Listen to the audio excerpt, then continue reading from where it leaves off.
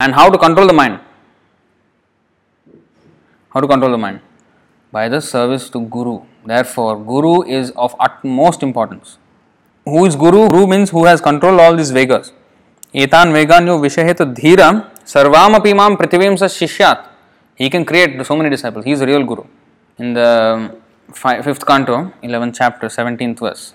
Bhratravyamenam tadadabhraviryam upekshayadhyedhitam apramattah Guror Haresh Charanopasanaastro Jahivyalikam Swayamatmamosham. This uncontrolled mind is the greatest enemy of the living entity. If one neglects it or gives it a chance, it will grow more and more powerful and will become victorious. Mind becomes victorious, we become an utter failure. What is that? Parabhavastavad abodhajata yavanna jignasatatma tattvam yavat kriyastavad idam manovai karmatmakam yena sharira bandha. We become parabhav. This mind becomes victorious, we become defeated. Although it is not factual, it is very strong. Remember, God-like power. It covers the constitutional position of the soul.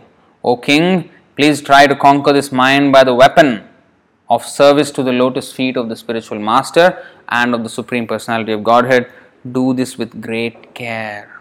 Not just half-baked. Do this with great care and attention.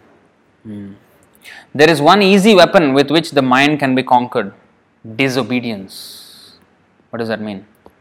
Again, there is one easy weapon with which the mind can be conquered. Disobedience.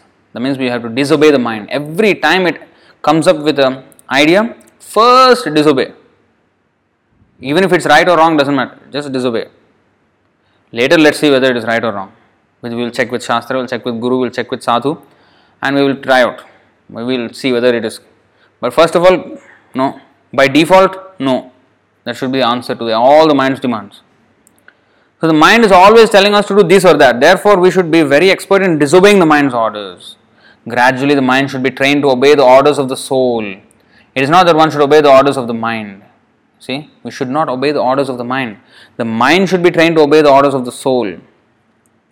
And our soul is so weak. How then? Srila Bhaktisiddhanta Saraswati Thakur used to say that to control the mind, one should beat it with shoes many times just after awakening and again before going to sleep. In this way, one can conquer the mind.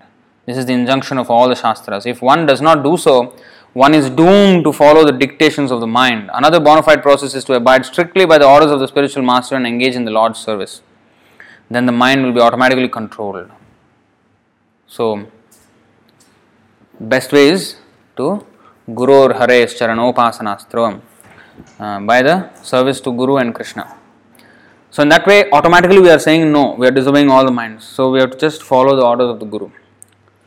Then the mind will be automatically controlled.